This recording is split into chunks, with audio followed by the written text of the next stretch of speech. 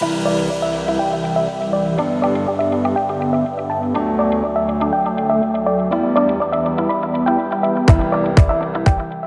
health and wellness providers, we know that better patient outcomes require a whole person, multidisciplinary approach that we just can't provide on our own. That's why I've started the Wellness Center Creators Podcast.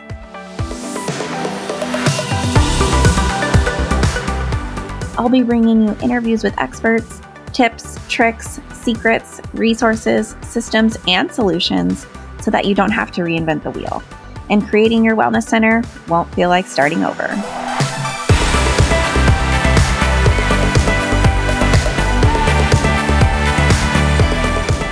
Before we start today's episode, I'd love to highlight our show sponsor, Jane. Jane is a complete practice management software designed to help practitioners grow and manage their practices. They do this with helpful features like online booking, scheduling, billing, and charting. Whether you're working solo or in a large multidisciplinary practice, no-shows and late cancellations are something every practitioner faces.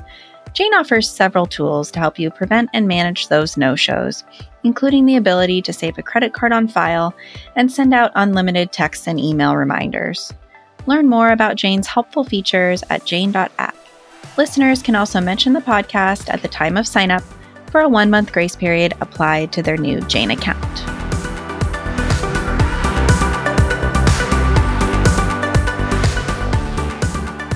Welcome back, everyone, to the Wellness Center Creators Podcast. Today on the show, you get me again.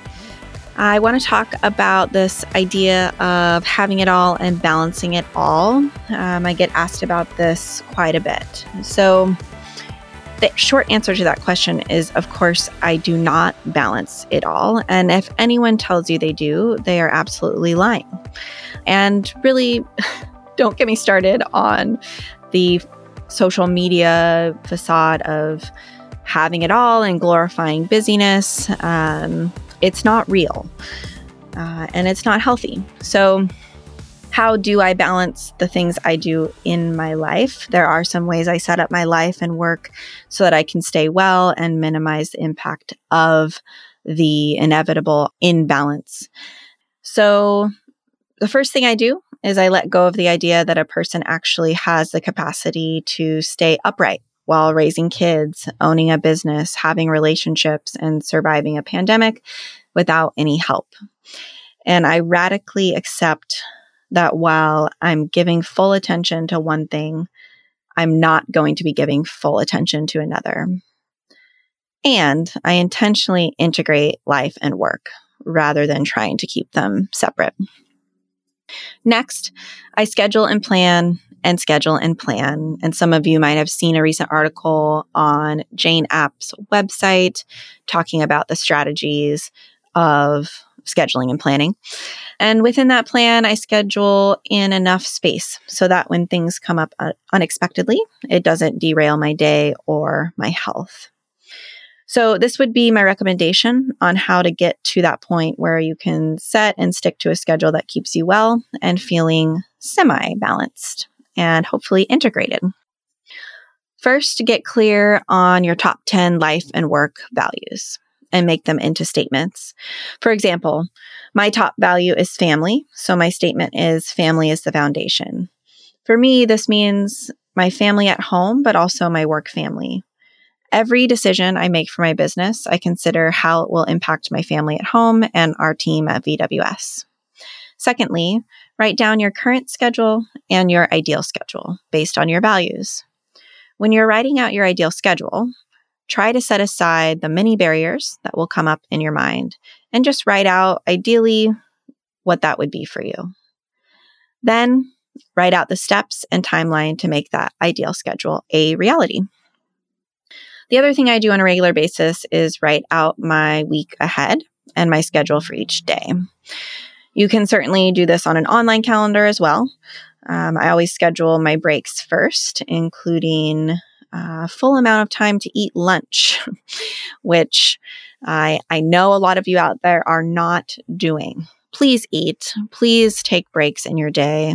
Please do not see 10 clients back to back without eating. Please. And step away from work for a bit. I also schedule in ample breaks in between sessions and meetings. Next, I schedule in my self-care appointments within my day, so I know that I won't skip them. For example, at the end of my day on Tuesdays, I do private yoga class with our yoga teacher, and on Wednesdays, I end my day with a massage from our massage therapist on our team. Lastly, I make sure to block out admin time to work on the business. Once I have all of that on my calendar, I now have a clear idea of how many clients I can schedule and when. I do the same process for when I'm at home, for when I will have work time and non-work time, some time dedicated to my family, time dedicated to rest, etc. I also include morning and evening rituals at home so that I can have space to think, especially before the kids wake up in the morning. And every time I tell someone the time I get up in the morning, they gasp. But it's because I like to have time to myself before I am with my family in the morning. It's not a perfect process. And as business owners, you all know that when something comes up, it often falls on us, and that semi-balanced process you've put in place can get interrupted. But if we can find that integration most of the time, it's a great foundation. One of the other things that has helped me step away from being the only person with the answers to all the questions at work is building out our leadership team. And you can find an hour-long webinar on building a collaborative leadership team on the Jane App Summer School page. That webinar was presented last summer, I think, in August 2022. So if you need some steps to building out your leadership team, you can find that there, and that's free. Some of you are at the stage of still being everything in your business, administrative assistant, wearing every single hat. I remember that time well, and just know that you will grow and have the ability to hire support positions and leadership at some point. Some of you have several leadership positions already on your team, taking those day-to-day tasks. So it's about taking stock in where you are and where you'd like to be, and taking one step at a time to get there. Again, I take the same approach at home. We have lots of childcare help, and we intentionally moved here to be near our families so that we could integrate our lives in that way. I've also radically accepted that we might not make a meal from scratch every night or most nights, and that I can't control every aspect of our home life. At the end of the day, we're just not going to have the cleanest house on the block. So to summarize, how do we have it all? How do I have it all? How do I balance it? First, integrate life and work. Second, choose how and when I spend my time and energy based on my core values. And 3, with a lot of support. Have a great day, everybody. Happy creating.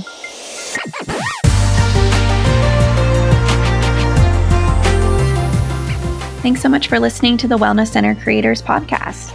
I hope you enjoyed the episode. Please visit our website at wellnesscentercreators.com for more show notes and additional episodes. By the way, I love hearing from listeners. Please send me an email at Kendall, Kendall, at wellnesscentercreators.com with your feedback. And if you send me a question, maybe I'll read it on the show, anonymously, of course. Thanks so much again for listening, and we'll catch you next time on the Wellness Center Creators Podcast.